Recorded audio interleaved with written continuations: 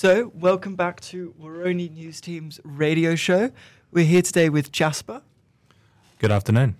And Zelda. Hello. I always love the introductions. So before we begin, of course, I'd like to acknowledge that we're currently running this radio show on Ngunnawal and Ngambri land. This land was never ceded. It always was and it always will be Aboriginal land. I say this at the beginning of most of our radio shows, but we are amping up towards The Voice. The question itself has just been announced. And I guess pay attention to Woroni to really think about whether or not we're doing a good job in elevating First Nations voices. We're not here to talk over people. We want to give them the platform that they deserve and have been historically denied. All right, so we're going to get into it. So to kick it off with our first subject, we're going to be talking about the closure of the Hobart Place GP practice. So it's one of the only bulk billing practices left that was available to ANU students and has recently closed down. So to kick it off, we want to know, why has Hobart Place closed down? Great question. It was an interesting little release that they sent out to their patients. Effectively, they kind of just aimed at government and the current government system. It was a lot of discussion around how the bulk billing system isn't providing enough funding. The government just isn't helping to facilitate anyone near enough. And so they've had to close down. And they're also moving location, which would make me think that part of it was probably rent prices, which always affects businesses like this. It kind of broadly comes in a context of like a really struggling healthcare industry. Just today, New South Wales doctors are calling on the government to allow them to increase the number of script repeats and the number of medication they can prescribe at any one time. There is this kind of real overload happening in the system. And this is just kind of one aspect of that. Yeah, I mean, I guess it's interesting in the context of the Pharmaceutical Guild kind of asking for more prescriptions to be able to give by pharmacists to remove some of that burden on GPs. So I guess getting into the second question is, what are going to be the impacts of the Hobart Place closing down? That's a great question. I think broadly it's never good to have less supply of doctors. It's not a luxury item. Everyone needs it. I think the ANU itself, the only other doctors within walking distance is the ANU Medical Centre, which does bulk bill for students. So it is free for students, but has quite drastic wait times. You're looking often at 2 to 3 weeks. It's also in the middle of privatisation. And as we've seen from when it went from being run by the National Health Co-op to being run by the ANU to then being privatised again, that real turmoil does kind of mess, not with necessarily one-off patients, but with people who are repeat customers. Because you find your records get lost, you have to resubmit forms. So there's some impacts there now that that's the only kind of doctors within walking distance. But there's also, that means that you're going to see increased demand for that. Anyone with a chronic condition is going to struggle a lot more now if they were seeing Hobart Place. The other thing to keep in mind, and this is a common criticism of the ANU medical practice, is it's almost staffed entirely by male doctors, which is a real point. And Hobart Place had a much more diverse set of doctors, so that included female doctors, but also included doctors who speak languages other than English, which is a really big thing. And really important because we have a large international student population, but also just important for accessibility. So I think across the board, it's going to deteriorate and worsen people's ability to access healthcare, in particular students, and cheap healthcare, which is, I guess, what matters to most people. Yeah, definitely. And I think it kind of comes into the conversation that we've been having in the recent time about, people in the cost of living crisis kind of giving up healthcare because of the cost barrier that it's presenting. So what do you think, with just the ANU Medical Centre, what is going to be left and what does it mean? Great question. The privatisation process of the ANU Medical Centre is definitely taking a bit of time. It's not entirely clear what exactly is going to happen. It's been open to tender for 6 months now, and no one's bid for it, which shows you the state of the healthcare market. I think what we can expect to see is, in the short term at least, a much greater backlog before any sort of privatisation. Will privatisation solve it? I mean, it's a real mixed bag, right? Like, it used to be not the best medical service in Canberra when it was run by the ANU. It just had massive overhead costs. But, you speak around to some of the political factions on campus and they feel very strongly about its privatisation. It's kind of an odd question because you think, well, the government should be providing that healthcare. And that is the responsibility of the ACT government, is to provide the infrastructure for healthcare. But anyway, sorry, I digress. In terms of what's happening with the ANU Medical Centre, just you're going to see an increase in patients. You're going to see an increase in new patients in particular, and increased waiting times for just about everyone, which is never fun. No, never fun. So what can be done next? Good question. It kind of goes again to the ACT government. As I mentioned, so constitutionally, the federal government provides funding for healthcare, but it's the state and territory governments which actually provide that infrastructure and the hospitals. So it's not entirely clear what will happen, if anything new. There's been no word from the ACT government on the closure. I expect something will happen, some sort of kind of new walk-in clinic will be created, but whether or not we'll see a kind of massive change in funding, it really depends. I mean, as you mentioned, the cost of living crisis is affecting people, and in terms of what most people are going to think about, healthcare is there, but it's also not the most important. It's really only students who need, and people with accessibility issues who need healthcare in walking distance. So there's a real risk that they just think, well, we'll add an extension onto Calvary Hospital, everything will be fine. So we'll have to see what happens. Yeah, definitely. Okay, so to move on to our next topic is the RRR review, which is the Rights, Relationship and Respect Unit, new consent module that's been introduced this year. So basically, to give a quick overview, the RRR is a new consent module that's been introduced in 2023 to replace the old Consent Matters module, and it's been constructed here at the ANU. Basically, its aim is to provide more education around consent and particularly educate on what a healthy relationship should look like. So, Zelda, you've written the article. How would you summarize the student perspective contained within it? Yeah, so I think it's a bit mixed. People are grateful to see a shift towards greater education. There's definitely like a need for consent education, and there's kind of been expressed by students that that's what they'd like to see. In terms of the ANU Women's Department, their Follow Through ANU campaign really wanted to know more about what the avenues for support looked like, and the RRR program does kind of emphasise how they're accessible and where they are and what they look like. So I think in terms of that aspect, there has been positive reviews. But otherwise, the RRR is broken into like 3 streams. One of them is just like the online module. The other one has in-person, like an in-person hour-long kind of program. And the other one's quite intensive. It's 3 2-hour-long like sessions that kind of develops conversations about consent that's happened like post doing the online module.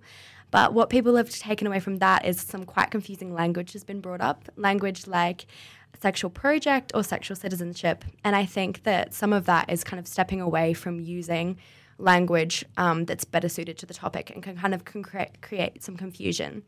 I think also lots of students came in with questions about consent, and I think college environments in particular can present some confusing situations or situations that definitely need clarity, and the ANU's kind of presented itself as the body that's going to provide that clarity.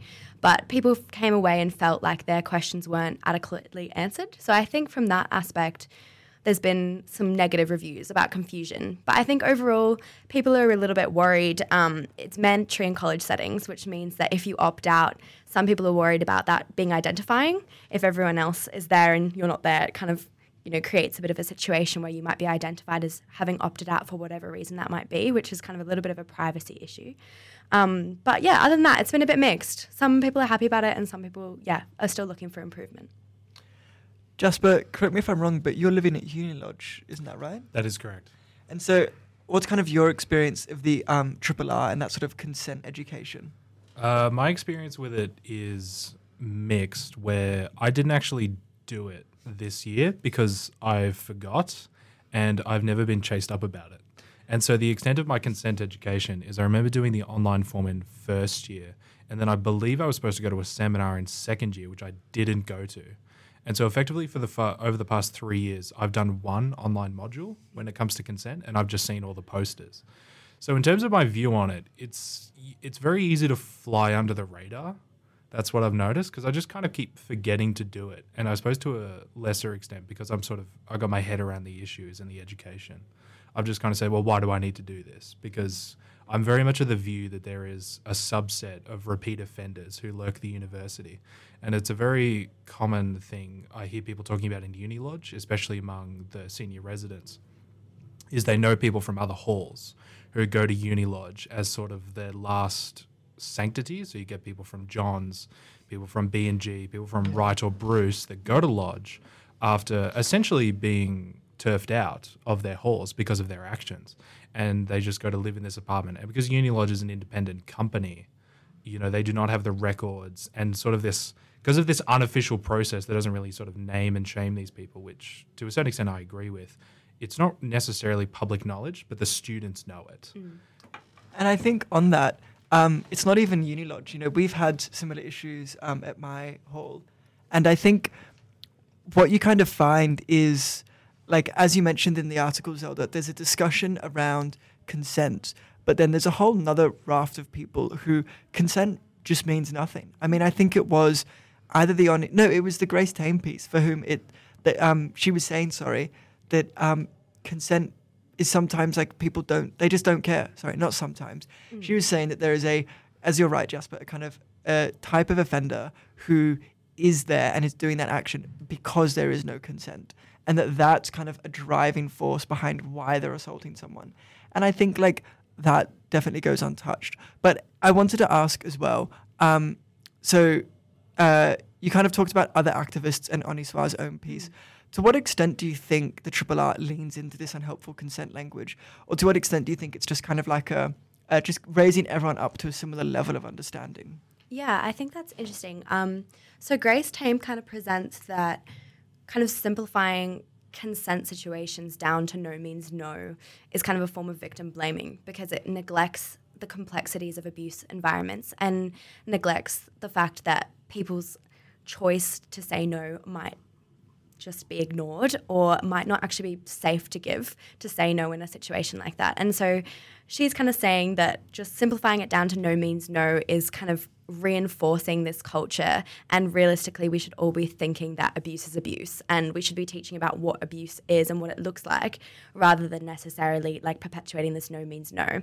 The Honiswa article argued, pretty much what you said earlier, that consent is just like one aspect of it, and for some of these repeat offenders, consent, it doesn't matter if it's given or not. These people actively don't care whether you've consented or know that you haven't consented and will continue with their actions. And it's just about kind of brought into this idea that a lot of SASH is quite power-dominated or to some degree male-dominated, and it's just presenting the idea that consent, while sometimes it might be a confusion of whether consent's been given or not, the majority of the time, it's clear that consent hasn't been given and it's been disregarded. So I think what the program does aim to do is educate on what consent is and present some scenarios where perhaps for students coming out of school, I know a lot of different schools have different varying levels of consent training.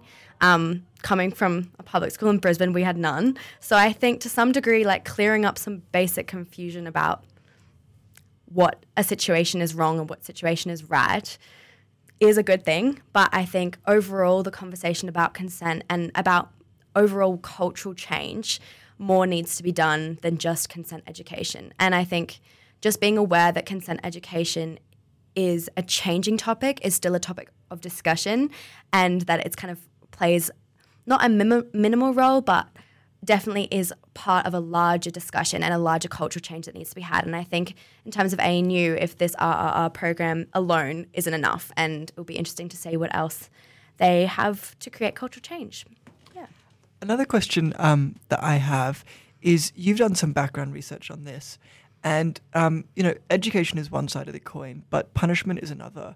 How much discussion was there around those sorts of punitive procedures, what they look like, what their effects are, and kind of how the ANU is thinking about changing them? Yeah, so I don't think much was the answer. I think it's been about creating a culture of discussion and a culture of kind of being able to ask questions, and it's promoted support pathways but hasn't necessarily promoted punitive action. So kind of as Jasper brought up earlier, there's definitely issues with the way that action is taken at the ANU. There has been multiple incidences of people kind of being shuffled around halls or moved to Uni Lodge. And ANU has not really given it any information about what kind of punishment per se will be had, and has instead kind of trying to focus on what pathways there are for help and support. Yeah. So I think that kind of wraps up that segment. So moving on to our third segment of today is the Posey Parker protests. And Alex, you wrote the piece on that. Would you like to fill us in a bit about the context? Yeah, so Posey Parker, whose real name is, and I have misspelled this so many times, Kelly J. Keane Minchell. For context, I was like kind of laughed at in the SRC the other night because I misspelled her name so many times. But I think that's a bit fair for someone who like definitely dead names trans people.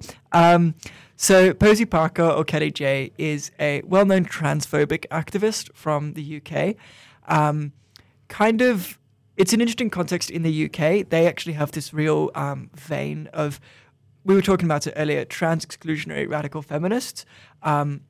I tend to prefer the term transphobic because there's not a lot that's feminist about them anymore. And yeah, the UK has this vein of these transphobes. And then Kelly J's done this speaking tour kind of down under in Australia, back to the colonies really. And it did not go well for her. It been met by much, much larger counter protests all over the country. Then quite famously, some people thought, let's come out in support of her. They were Nazis. And they then performed a Sieg Heil on the steps of Victorian Parliament House, which, it is not a laughing matter in all seriousness, but there were a lot of very, very interesting social media posts around what it says about your ideology when your like bastion of support is Nazis. So anyway, yes, so the Canberra protest, we saw about 40 or so transphobic protesters there in support of Kelly J. And then we saw about 400 or so Canberrans. Wow. So it was an interesting divide. You had lots of Greens senators, come out to talk. And there was one or two Green MLAs actually from the ACT speaking against Kelly J. And then there was people like Senator Pauline Hanson and Malcolm Roberts who turned out to kind of just show support for what Kelly J is all about. The one thing I'll touch on as well is you also had a bit of a scandal that's kind of hit the news and dominated the story around the protest, which is Lydia Thorpe attempted to crash the speech of Kelly J, who was then tackled to the ground by police. So all in all, definitely a very interesting protest to attend. Definitely, and it looks like it's kind of getting echoed on the Australian kind of politician kind of perspectives and the sides of kind of Liberals and Greens, or I guess in the case of Pauline Hanson, kind of independents. So I guess like a good question to ask is, what was the demographic like of the protest and how many ANU students were in attendance? It's very interesting you should say that. So ANU students, I'd say there were about 30 people I recognised. I'd say there's probably another 30 that looked of university student age. So that's kind of about 60 people. You then had a number of like kind of, what was I going to say? Number of APS-looking people who were walking away from Parliament House to then come protest. So I'm guessing those were staffers. And then you had like a very mixed bag. So there were the Australian Unemployed Workers Union was there, coming out in support, in solidarity. We spoke to Jules, who was one of their representatives. That's in the article. They had some very interesting comments about the solidarity and the intersection between trans rights and workers' rights. You also saw contingents, obviously, from the queer department. But I think the main thing is you saw a lot of older Canberrans. And I found it very interesting. It was interesting to kind of speak to them and talk to them. As one person said, she was saying she's there in solidarity for her queer daughter, her queer friends, and kind of asked, there's this slogan of Kelly J's, which is let women speak. And this woman that I spoke to said, that's just disgusting to say that you speak for me, when, you can look across the crowd and see so many more women telling you they disagree. So it was a very interesting turnout, and I think very indicative of what Canberra is. As Jules said, how dare they come to Australia's queerest city and try and kind of say this sort of stuff. Yeah, definitely. And I think kind of the protests are happening not only within an Australian context. We've seen like a big backlash against kind of this transphobe protest across all of Australia, but it's also internationally. We saw across in New Zealand that there was a huge turnout against Posey Parker. So I guess what is it saying about Australia's changing culture or Australia's cultural views and the fact that we've consistently had a bigger turnout of people against this protest? I think to contribute to that as well, reading a lot of the reporting around the Victorian side of this, The funding for this speaking tour within Australia was actually funded by the CPAC network, Concerted Political Action Conference, which in the United States usually hosts conventions hosted by very unsavory characters like Donald Trump, Ron DeSantis, and Viktor Orban. And along with that, the presence of the neo-Nazis and now some of the more extreme factions of the Victorian Liberal Party even came out to go and hear some of these speeches and offer Kelly J. Mitchell a tour of the Victorian Parliament. On top of this, we've also had the anti-vaxxer movement more recently come to town in Canberra. Are we seeing more of these sort of culture war issues coming from the United States into Australia? What's your read on that? That's interesting. I think they're kind of two definitely questions that go together. I think on the culture one, I think what it's showing is people understand the importance of protesting and activism to an extent. I also think it is showing the culture wars as they come to Australia. In particular, I think what they're showing is the kind of how the right in Australia is learning what the lightning rods of issues are. There's a lot that like the American right and the British right have kind of learned about what are good talking points and what are bad talking points, right? And obviously in Australia, we have a number of like cultural issues that are unique, such as, for example, refugee policy, but also First Nations people and how we include them. But I think what it's showing is the kind of desire of, just the right as an organization to bring and borrow from the US and from the UK. And, you saying that and your question reminded me very much of Peter Dutton's assertion after the federal election that the Liberals need to move more to the right. Yeah. And you kind of think that this is exactly that. Moira Deeming came out in support and the Victorian Liberals have had a go at her, but it was very clear in all their rhetoric is they're going into an election. I really do question would they have had that go at her if they were in power because, she has done exactly what Peter Dutton has called for. She's moved further to the right. And it's kind of this like just, not to be reductive and not to fall into, I think it's Godwin's law that, every internet argument ends with an accusation that you're a Nazi. But, the right, the real right are Nazis. I mean, like that is where you get to. And I think we're seeing this is the kind of broad church idea of Menzies, that you have that real divide of, like these are people who are conservative, but they're not like this. It doesn't exist anymore. It is a real continuum. I think on the culture, it shows a lot about, Australians are educated and are informed. I have my gripes with our tall poppy culture, but I think what it shows is that there are Australians out there who listen.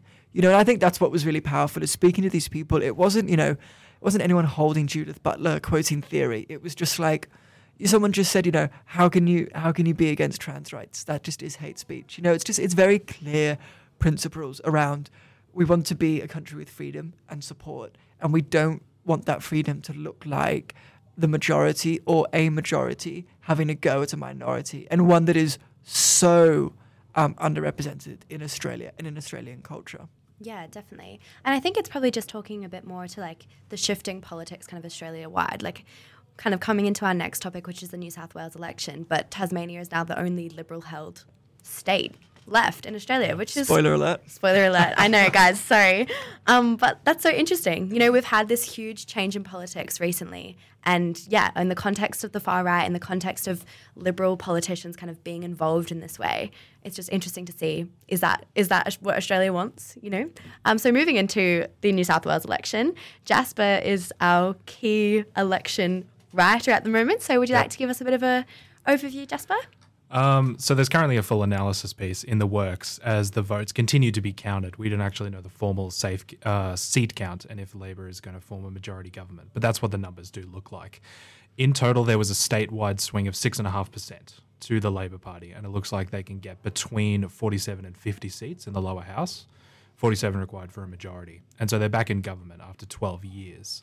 So the big thing about this election is the big things to watch out for was what the Liberal Party was going to do, how badly they were going to be defeated, and how much of a fact the independents were going to be at play. And a whole lot of those things happened to varying different extents. The independents did not show up in nearly the way we thought, and especially the sort of teal independent taking seats away from the Liberals. This turned out to be much more of a classic Labor versus Liberal contest, and the slow momentum that Labor has gained over the past couple of years to pick back up the seats that they lost in their landslide defeat in 2011. That is now pretty much rematerialised, and they've gotten their seats back in what has, for the majority of its history, been a Labor state in New South Wales. So zooming out, Dominic Perrottet has now resigned as the Liberal leader of the New South Wales Liberal Party. And so from here, where does he go? Does he leave state politics and go into federal politics? Who takes over the reins of the New South Wales Liberal Party? And as we head into both The Voice and now the Aston by-election in Melbourne, and with this broader discussion about which direction the Liberal Party chooses to go in, we now live in a Labor continent. You have to go to sea to go to somewhere which is run by the Liberal Party, and a very different Liberal Party than what we're seeing anywhere else in the country or at the federal level. Do they go to the right? Do they go to the centre? What is the future of brand Liberal? And with this momentum towards Labor, are they going to go further on some of the issues that they care about? We've just seen negotiations around the climate, the emissions safeguard trigger mechanism, where they've negotiated successfully with the Greens to introduce a hard cap on emissions, which was a lot more progressive. And it actually, as much as it wasn't what the Greens wanted, which was a hard lock on no new coal and gas, most coal and gas projects are simply unviable because of this hard policy. Do they then, with this political momentum, go further on tax issues, on economic issues? Do they fix negative gearing, capital gains tax? Do we change the way our tax system works? Do the brackets get smaller, bigger? And, well, where do we go from here? There's just so many questions, all of which I'm still researching and writing about, which you can read at the end of this week, hopefully. Definitely. It's definitely a big question about where the Liberal Party is moving and what it will look like for the future of Australia. I guess like an important point to me is what were the policies that kind of Labor won on? What were people looking for, and what did they get from the Labor Party? What they got from the Labor Party it was actually quite simple. And a lot of people pointed this out. In the concession speeches, both leaders were full of humility for each other, especially Perrottet, because it was very much on very simple bread and butter issues. A lot of it to do with public sector wages was the big one. A lot of people were very unhappy, and it sort of left a bitter taste in people's mouths that there was a hard cap on public worker wage rises that the Liberals initiated.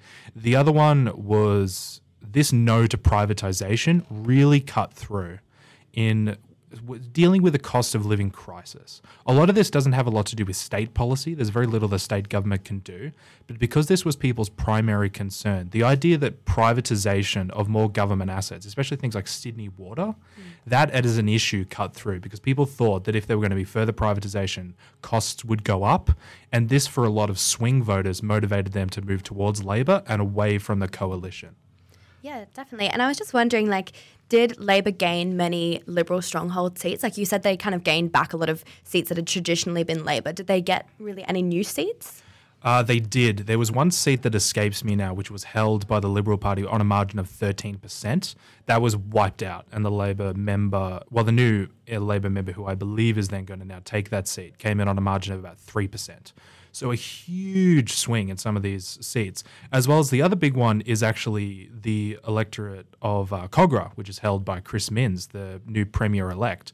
That used to be one of, if not the most marginal seat in all of Sydney and all of New South Wales. I think he won it on a margin of 0.2% when he was first elected. He is now won, I think, by 14% over his coalition counterpart. And so that Liberal vote has just been wiped out. And a lot of the big thing is that is coming from very key demographics, which are now much more going to Labor.